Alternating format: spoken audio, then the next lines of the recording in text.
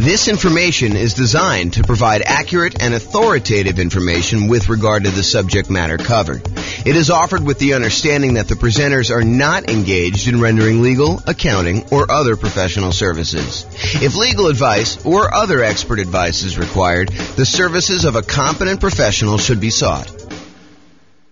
Welcome to the Greeley Real Estate Investing and Real Estate Financial Planning Podcast. Learn all about investing in real estate in Greeley, Colorado, with a combination of real estate financial planning and modeling with numbers specific to Greeley, plus syndicated, more generalized recordings of live and pre-recorded real estate investing classes. Not all of them specific to Greeley. Be sure to stay tuned after the podcast for a message from our sponsors. Well, good morning and welcome, everyone.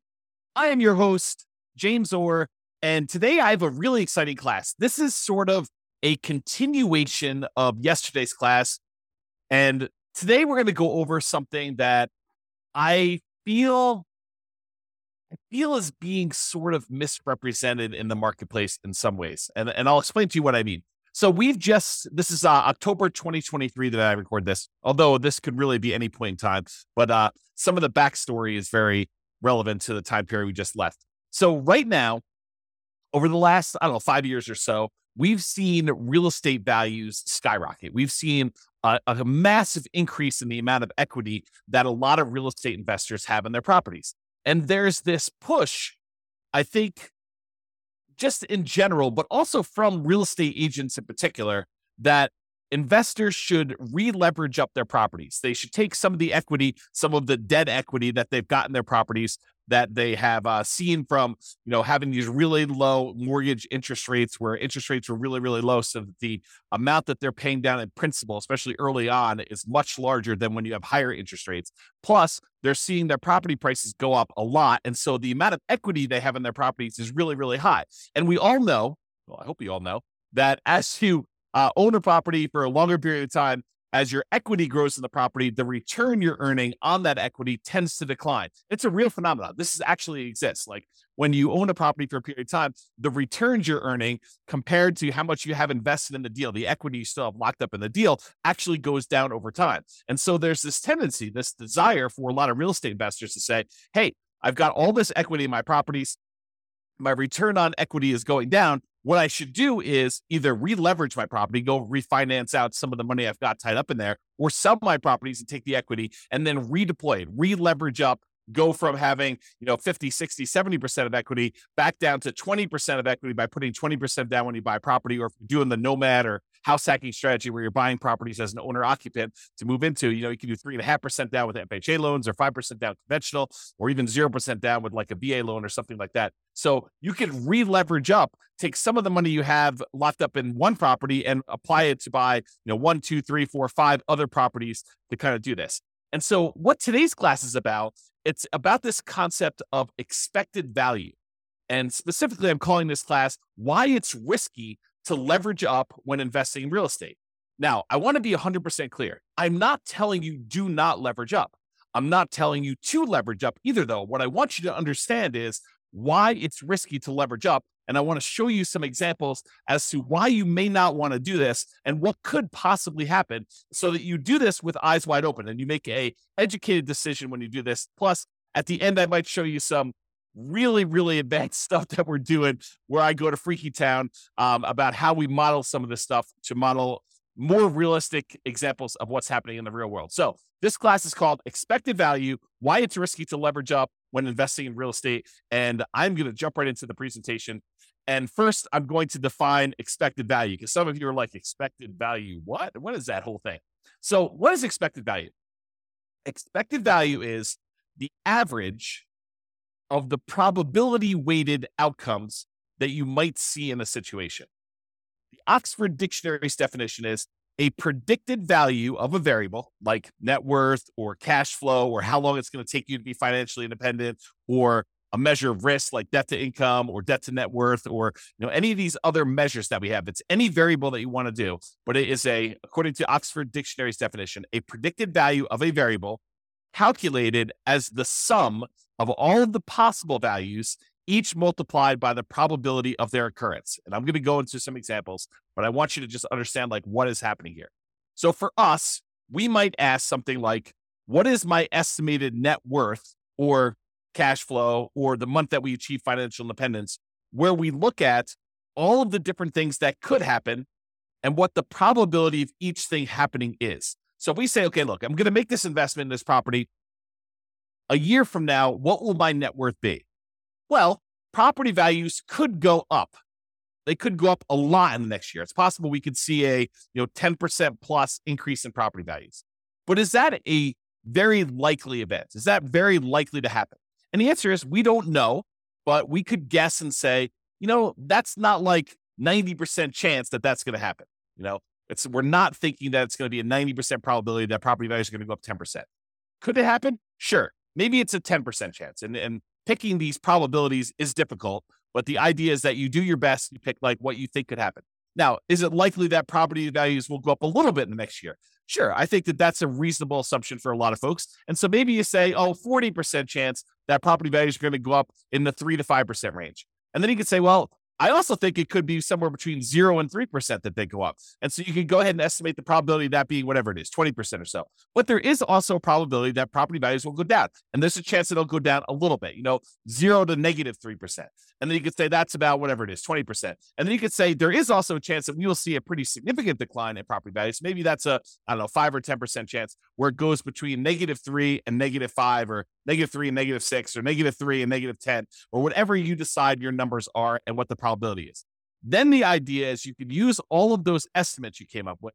There's a 10% chance it's going to go up 10% and a 40% chance it's going to go up, somewhere between 3 and 6% and, an X% chance. And you could actually look at all that and you could do some basic math to determine what the average of all of those probability weighted estimates are to see what is likely for you and see what you are likely to achieve when we do that. So let's look at a really simple, I would argue overly simple or oversimplified example of why leveraging up adds risk. And I'll start with something basic, and then I'll add a little bit of complexity, and then I'll show you a lot more complexity with a very basic example of a very advanced example, but a brief example of what that is. Okay, so imagine for a second that you have a 6-sided die, regular die that you might play in Monopoly or something like that. And you're betting with the roll of the die that the property you're about to buy is going to do something.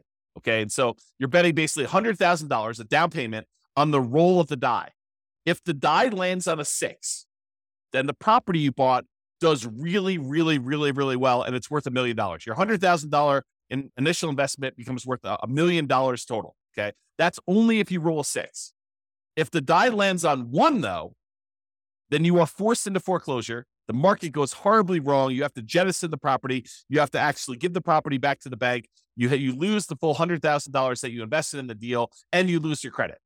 You have bad credit when you do that too. Okay. So if it lands on 1, then you're forced into foreclosure. You lose your entire $100,000 investment. The investment goes completely to crap. Okay. But if the die lands on 2, 3, 4, or 5, not a 1, not a 6, but any of the other numbers, 2, 3, 4, or 5, then your $100,000 investment is worth $150,000. So you have a reasonable return on your investment over some period of time. It's not just like instantly, but over some period of time, it performs reasonably well over the ownership period. So the question is, should you roll the die? Should you make the investment in this house? And what is the probability weighted average of all those results? So let's look at the math. And I created this brand new spreadsheet, which I will give to you as a download. I didn't set up a link for it, so I'll have to put a link in the show notes or something like that for you to get it. But it is a expected value, a risk and reward calculator, and it doesn't actually have to be for real estate investing, although this is a really good tool for you to estimate, a really basic tool for you to estimate what is going on with your real estate stuff. So what we did is we just put into this spreadsheet what the different results were, what the value of those things would be after those results happen, and what the probability of that happening are. And then we do some calculations, and I show you what the expected value is. So I'll walk you through it. So this is just the numbered examples of them. So you can put in as many as you want, up to 12. Of course, you can expand the spreadsheet if you need to in order to do more than 12, but I put 12 in here as kind of a placeholder to keep it neat. So number 1, property does really, really well. You roll a 6 on the die, and in that case, you make $1 million. And the probability of that happening is 1 out of 6, or about 16.7%. And so the weighted average of that, when we do the math, is $166,667. You don't need to worry about the weighted average number, but just realize it's doing a calculation for you there. You do need to put in the value, and you do need to calculate the probability for this. So you can just put in whatever you estimate it to be. In this case, it's a die. It's 1 out of 6. So when the property does okay, you roll a 2, 3, 4, or 5 on the die, then the value becomes $150,000. So your $100,000 becomes worth $150,000 in that case. And the probability of that happening is 4 chances out of 6, or about 66.7% chance of it happening. And then the property goes horrifically bad, horribly wrong, when you roll a 1 on the die, and your $100,000 investment becomes worth 0 in that case. So the value is 0 here. And that happens 1 time out of 6. And in those cases, we do some math on that, and we determine that the expected value of you placing a $100,000 bet on a roll of the die, in other words, putting $100,000 down payment, buying an investment property where these are the only 3 options, although they're not weighted equally, then that probability, the expected value, the probability weighted value of this particular bet you're making is $266,666.67. So in this case, if you could run this, if you had 1 million parallel lives to run, then on average, you would earn $666,67. Wow, it's a mouthful. On average of all those. Now, here's what's crazy about this is there are times if you roll the 6 on the die when you do really, really well. You make $1 million, you look like a stud, and you start telling people about all the different special skills you have of rolling a die and how amazing you are at rolling a 6. And yeah, I did that. My $100,000 investment now became $1 million, and you look like a superstar. But really, it was a roll of the die to a great extent. Now, you chose to roll the die. You chose to put the $100,000 in. And this parallels to like investing in real life. Like some of the things are out of our control. We don't know how the general economy will do. We can kind of make some predictions about that. But historically, we're really bad about making predictions about how things like this occur. Okay. So you go in there and one roll of die, you make $1 million. But there's a lot of times when you just do okay. You put $100,000 in over a period of time, several years or whatever, your $100,000 is worth $150,000. And that's the majority of the time. But what if in one of your lives, your $100,000 investment was the time when everything went to crap and it went to 0? You don't feel so good about that. And unless you have another $100,000 sitting right behind you, where you can take that and redeploy it and make another investment right afterward in order to do this, the chance of you having that another $100,000 is relatively low for most people. So the trick is, when you're looking at these things, you need to not only look at the probability and the expected value of how this might do overall, but you need to look at how much of a variance there is. In one case, you make $1 million. That's 1 out of 6 chance. In one case, you make $0 or you lose all of your money, and that's a 1 in 6 chance. But there's a huge middle where 2/3 of the time you are actually only going to make $150,000 on that particular investment. So you got to decide, is it worthwhile that 1 time out of 6, I'm going to go broke, and 1 time out of 6, I'm going to become a millionaire, and like 2/3 of the time, 4 out of 6, I'm actually going to just do okay on this particular investment. And that's sort of the decision we're talking about as to when you should leverage up. So let me talk to you about this example. And this is just one of many examples I could have given you, but I think this demonstrates it pretty clearly. And so I'll just use this one, and we could do more of these in the future, especially if you like, and go ahead and reply to me, send me a comment if you like this video, and we could do more variations on different things, not just this one example, because I think it's really interesting to think about this for a lot of different examples, but this one is particularly good. So let's look at the expected value. If you have one property, it's a $500,000 property, and you own it free and clear. You don't have any mortgages on it. You have $500,000 that you can invest. You buy one free and clear property. So you own one property, and it's worth $500K. So we have a couple different things that could happen in the marketplace, though. Okay, I set up 5 different scenarios. One scenario is where property values go up 6% and you have 6% higher rent. And we're kind of looking at like a year out. So this is sort of like 1 year of number where you're able to get 6% more rent and 6% appreciation on a particular property.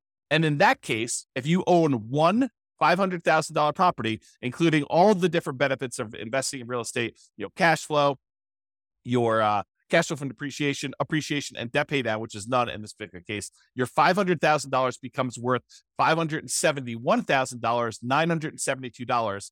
And I've said, there's a 10% chance that will happen, that property values will go up 6% and you'll have 6% more in rent. And so we do that calculation here to show you what the weighted value of that is. Now I say to you, okay, there's also a chance that property values will go up 3%, a relatively reasonable appreciation rate on a single property, and that you're getting 3% more rent. And so if you do that, it's worth $555,000, almost $556,000. But I've said that is probably the most likely scenario. That 55% of the time, more than half the time, that is likely what's going to happen. You're just going to see slow and steady appreciation, about 3% per year, and you're going to see 3% higher rent when you do that. And so you make $55,000, almost $56,000 on your $500,000 investment, kind of doing that deal. Okay. But that happens most of the time, 55% of the time. There's another scenario where you see no appreciation. Your property that you bought for $500, a year later, is still worth $500, and you don't see any premium or any discount on rent. It's flat. So no rent appreciation and no appreciation on that property. And in that case, your $500,000 property made you about $39,514. So you have about round up a little bit, about $540,000 doing that. And I think there's about a 20% chance of that happening, where because of the market conditions, prices were way up over the last bunch of years. Interest rates are at 8%. And so we're saying, look, instead of property values going up, they're not going down, but they're not going up either. They're sort of just going to hold their own, and they're going to stay there for a year. And so we have about a 20% chance, or a 1 in 5 chance that is going to happen.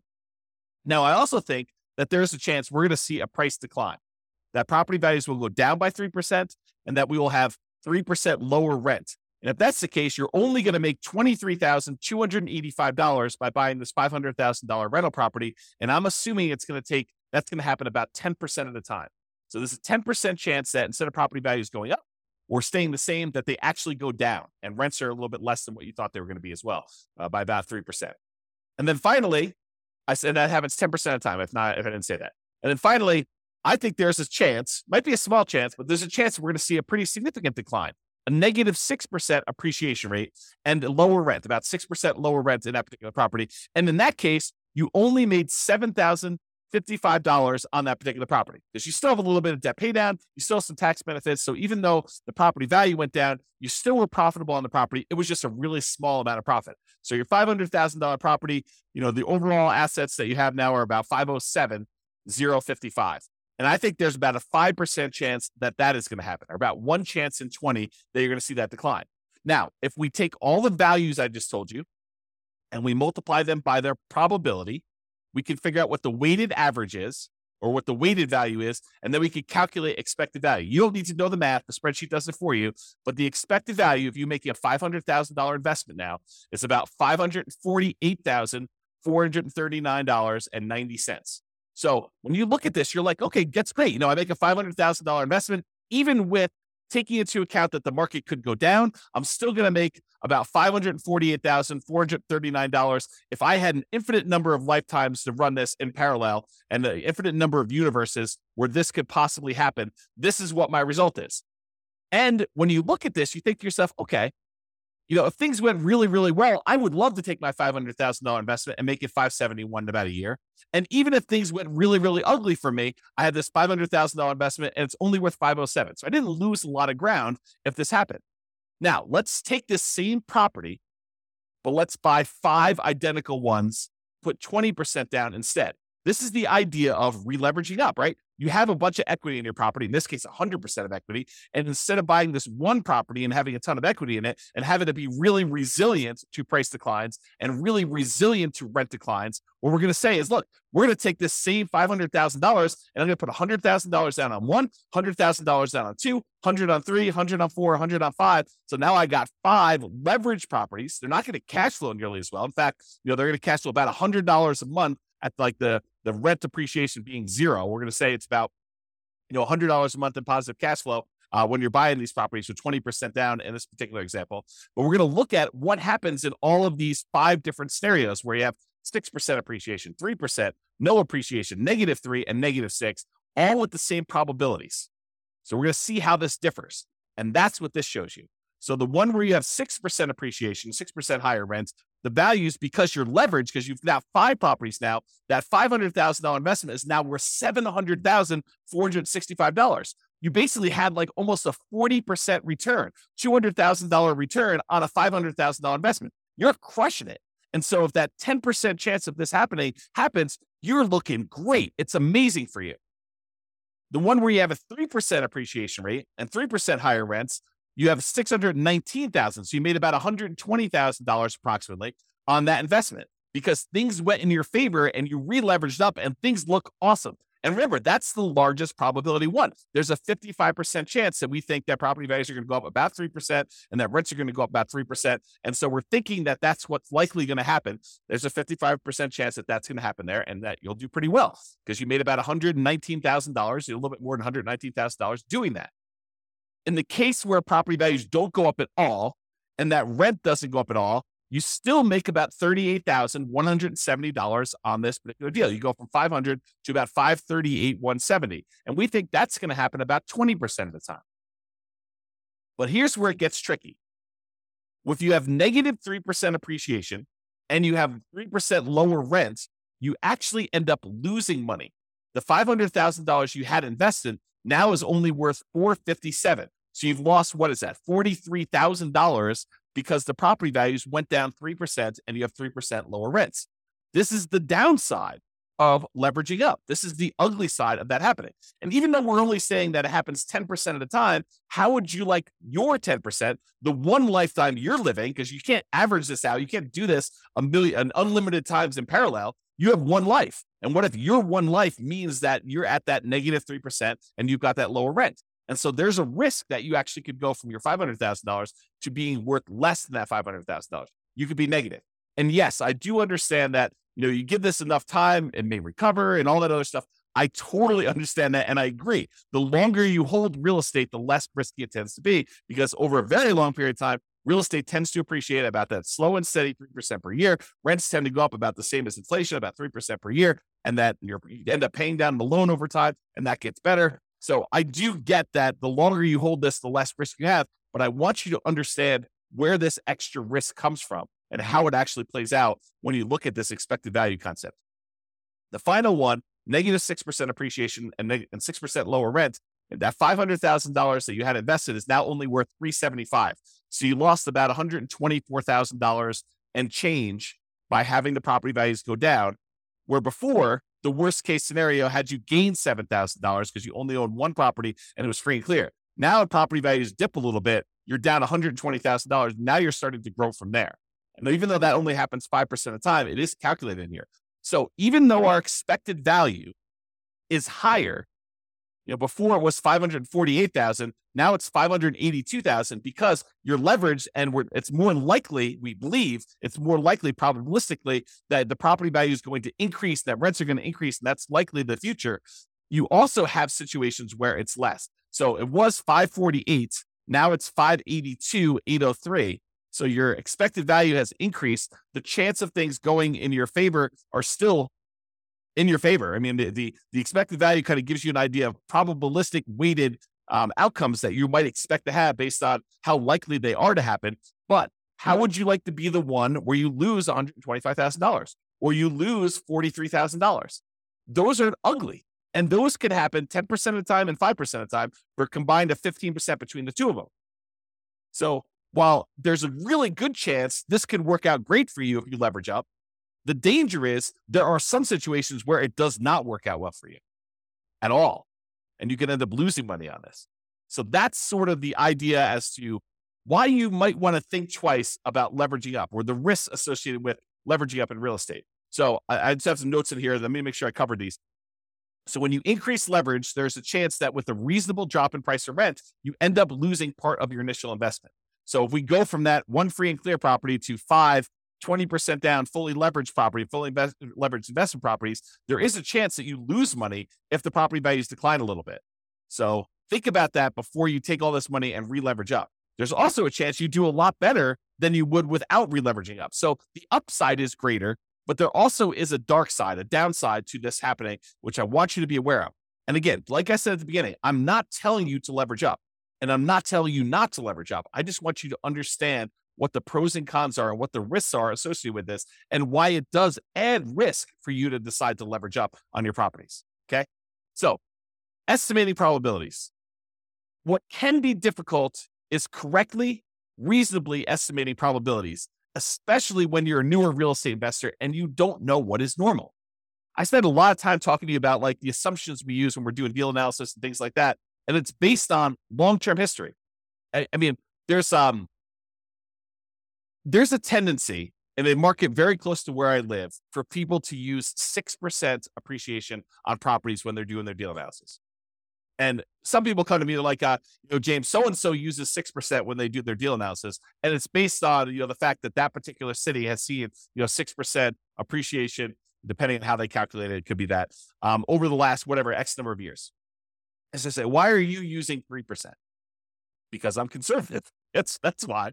Because my number is based on the overall nationwide average over, I forget the exact number, but it's like 80 plus years or 100 years. I forget the exact number on that. But it's over a very long period of time. I'm using the Case-Shiller number to show what the appreciation rate is over a very long period of time. It's 3%.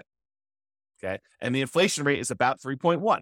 And so inflation and appreciation are about the same. Okay. So property values tended to keep pace with inflation. It's one of the arguments some people use as to why you shouldn't invest in real estate. Real estate just barely keeps pace with inflation. Why would you go and invest in that? Because it keeps pace with inflation and we can leverage it. So even though we're seeing a 3% increase that's keeping pace with inflation, we may only have 20% invested. So we're getting 5 times that or 15% return, 5 times 3% per year, 15% return, and inflation's only 3%. So we're gaining 12% a year on inflation. That's why we invest in real estate. One of the reasons. Okay. So people will argue, I don't want to invest in real estate because it just keeps pace with inflation. Yeah, that's awesome. That's great. Okay. So when some people say to you, hey, look, real estate in my market historically over the last 5 years has appreciated 8%. I should use 8% in my appreciation number in my spreadsheet analysis. I don't think so. I think that's a little optimistic. I do not encourage you to do that. And so coming up with these numbers to use is really, really difficult. Like what you should use for values is really difficult. And additionally, coming up with what probability, what the chances are of that happening are also very, very difficult to do, especially when you're new. How do you know, when I did my assumptions over here, how did I know that there was a 10% chance that property values would go up by 6% and higher rent? I guessed. It's an educated guess, but I guessed. It says about 1 year out of 10, property values are going to go up 6% or so, and you're going to see 6% higher rents. Is it possible that I'm wrong with that number? Sure. Is it possible it's 1%? Sure. Is it possible it's 20%? Probably not. Probably not. That would mean that every 5 years that we're seeing property values go up by that much. Maybe in some markets, but overall, I don't think so. So it's really hard to do this. And that's why, and honestly, it's imperfect because even if we had perfect history going back 100 or 200, 300 years, the past does not dictate or exactly say that we are definitely going to have exactly what happened in the past happen in the future. I think that it's really good and helpful to look at the past numbers and evaluate those and say, hey, look, this is what the range has been. It's possible we could see a 99% increase in property values in a single year. We've not seen that historically, but the highest we've seen is whatever it is in your marketplace, 14% or 9% or 8%. But could it be 99? Sure. Then it's great. It's a bonus, right? Could it be negative 99? Sure. Is it unlikely? Yeah. I mean, the biggest decline we've seen is whatever. You go look at your history and you find out what that is. And you figure out how frequently that happens. Sort of like what I did with our mortgage interest rate confidence meter. When people say, I think I'll be able to get 3% interest rates forever. I'm like, I don't think so. Historically, they're only about 2% of the time. Looking at back data as to what mortgage interest rates were, we only saw, 3% mortgage interest rate about 2% of the time. So for you to think that you're going to be able to get 3% in the future for the next 10, 15, 20 years while you're acquiring properties, it's silly. I mean, I think that's an unrealistic expectation. Okay. So when you're looking at these things, it's really hard to estimate these probabilities, but I think you do the best you can and you update it over time. You're like, look, I really think that this is unlikely, or I think that this is more likely. And we have this recency bias where we think that what has happened recently is more likely to happen in the future. And I think there's a little bit of truth to that. It's easier to go to 4.5% interest rates when we're at 5, and they've been between 4 and 5 for the last 5 years. But does that say that we can't do 18? No, we've seen 18% interest rates. Okay. But there's a recency bias, but don't be fooled into thinking that because they've always been between 3 and 5, that they will always be between 3 and 5. That is not the case. Okay. Now, this is not a perfect solution, but one imperfect alternative is to estimate a reasonable range of what appreciation might be, rent appreciation might be, mortgage interest rates might be, stock market rates of return might be, inflation, and estimate like what they might do, and then apply all those things combined. So imagine modeling your portfolio, and you say, look, okay, I've got whatever it is, $50,000 now, and I plan on buying a property as soon as I can save up a down payment. Then I plan on buying another one. I'll continue saving at this current rate plus whatever I'm making from the property, and I'll save up and I'll buy another property after that, and I'll buy another property after that as soon as I save up down payment, and I'll buy properties as quickly as I can until I get to 10. Then when I get to 10, I will hold on to them until the property values increase enough and I pay down the loans enough where I could sell off a certain number of them, pay off the remaining properties that I have, and actually live on the cash flow, have the cash flow for the properties that are paid off be enough to support me as being financially independent at some point in the future. That's my plan. My plan is to acquire, maybe I'm doing Nomad. I'm put 5% down in order to do these. I'm going to do a number of Nomads that I can get. I'll get to 10. And then I do that. And you say to yourself, okay, how do I estimate the probabilities of all this, James? Like, how do I think about this? Well, I think you take each part and you say, okay, appreciation. Well, appreciation historically has been around 3, but there have been some years when we've seen, 6, 7, 8, 9, 10%. And there's some years where we've seen negative 1, 2, 3, 4, 5%. So you kind of do this distribution and say, okay, appreciation is probably about 3% on average, but sometimes it can be much higher. Sometimes it can be much less. Same thing with rent appreciation. Could be higher than 3, could be less than 3, but it's usually right around that 3% range over a long-term, period of time. Mortgage interest rates, we'll use what we have today, but, interest rates can go up, quarter point, eighth of a point each month. And so we'll kind of use that. We'll have it snake around. Sometimes it can go up a lot in a row. Sometimes it'll go down. It's never going to go below, the lowest we've ever seen it is, 2.2%, 2.25%, 2.5%, something like that. So we'll never let it go below that, but we'll kind of set this range of what interest rates can do, and we'll have those be random. Stock market, similar idea. We'll say, look, the average has been around 8%. There's sometimes we've seen 27% a year. Sometimes we've seen negative 27% a year. And so we'll go ahead and do these ranges, but most of the time it's going to be right around that 7, 8, 9%, somewhere in there. And then we might say the same thing with inflation. Inflation can be around 3. Sometimes we see it kind of go up to 4, 5, 6, 7, 8 recently. Sometimes it's down to negative, 2, 0, 1, and maybe it's less likely to be negative. We can kind of set those probabilities. Then we take all of those and we apply them to our strategy of buying properties. And we do this analysis using software like the Real Estate Financial Planner, which allows us to do this crazy stuff where we model all this. Now, this is not a class on that particular stuff, but that's typically what I do when I do this type of modeling in the Real Estate Financial Planner software. I will go take like the stock market rate of return, and I'll say, I want it to be around an average of 8. In this case, it's about 7.8. Sometimes it's as low as negative 15% in a year. Sometimes it's as high as 30% a year. But on average, it's around this 8%. And most of the time, it's in this kind of like core 0 to 15% return, with some years being better than others and so like that. And then each month that we do our analysis, we run this 1,000 times. And we say, this is the random range of what stock markets do. And then we look at how likely things are to be that way. Same thing with property appreciation. We say, look, the average is around 3.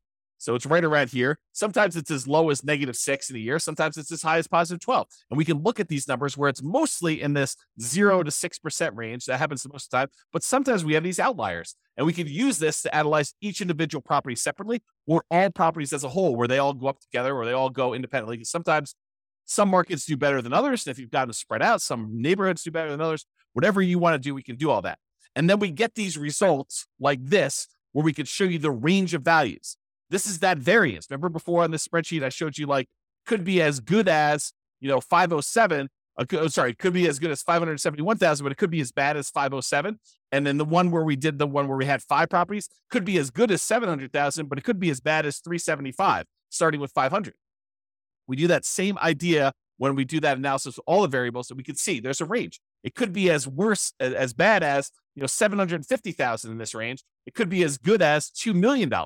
The expected value of it is around 1.2. And I showed you the 25th and the 75th percentile. It shows you that about 25% of the time it's going to be around $1 million, and about 75% of the time it's going to be less than 1.4 or whatever that is. And so we can see this range of values and how the entire investment portfolio will do in terms of net worth and cash flow and time to financial independence and all that stuff. And then what we really can do is we could say, look, I'm comparing two strategies. I want to know what's going to be riskier for me, what's going to have the widest range of variance, what's going to be the one where I am most likely to succeed, but also it gives me a good chance of achieving my goals, and we can compare the two. So for example, in one case here, I'm buying 20% down rentals. In the other case, I'm buying 5% down Nomad rentals. And you can see the Nomad one gives you a lot more upside, a lot higher expected value. That's this dotted line here. Your expected value doing Nomad is like 2.2 versus an expected value of, let's see, whatever this is, about 1.2 if you do 20% down rentals. And the downside is not as bad. I mean, look, the difference between the worst case scenario, your like worst run putting 20% down, is about the same as your worst run when you do the Nomad strategy. But the Nomad strategy, the best run for 20% down is about 2 million. The best run for the Nomad strategy is about 4.5 million. And that's what we want to look at. We want to look at how these risks compare and see what the range of the outcomes might be when we're looking at this, because we could have a much higher expected value and a much higher upside without that much more or no more downside when we look at it. And by comparing these different strategies and doing different things, we can compare things like 5% down Nomad versus 5% down Nomad where we pay off properties first, or 5% down Nomad where we actually sell off part of our properties and pay those off in full. And we can look at these different things and see how they vary.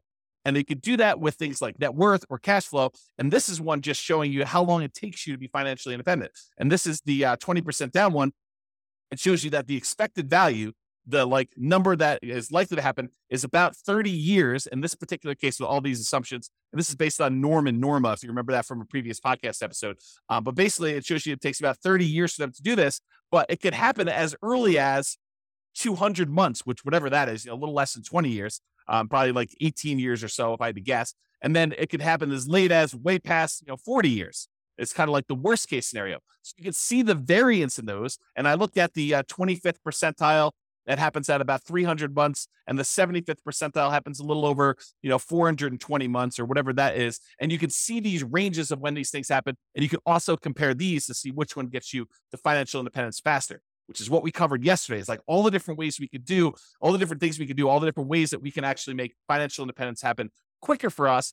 But that's not the whole story, right? We just showed you that sometimes you can actually have it happen faster, but if you look at it, it's happening faster at the expense of increasing our risk of having some type of catastrophic or significant failure. And I want you to understand that nuance, and we'll go into a lot more detail and we'll do a lot more classes on this, but this is the basic idea, and I hope you get the basics of it. All right. So in conclusion, focusing on improving your returns, an example, leveraging up, is just part of the story. You should also consider risk and probability. You have one life to live. It's not like you can do an unlimited number of these lifetimes and see the average yourself. You're just doing one path, and your path could be the most amazing path or could be the crappiest, worst path. In most cases, probabilistically, it's going to be somewhere in the middle, right? Because that's just how it is. You can't try an unlimited number of times. You can only try one time.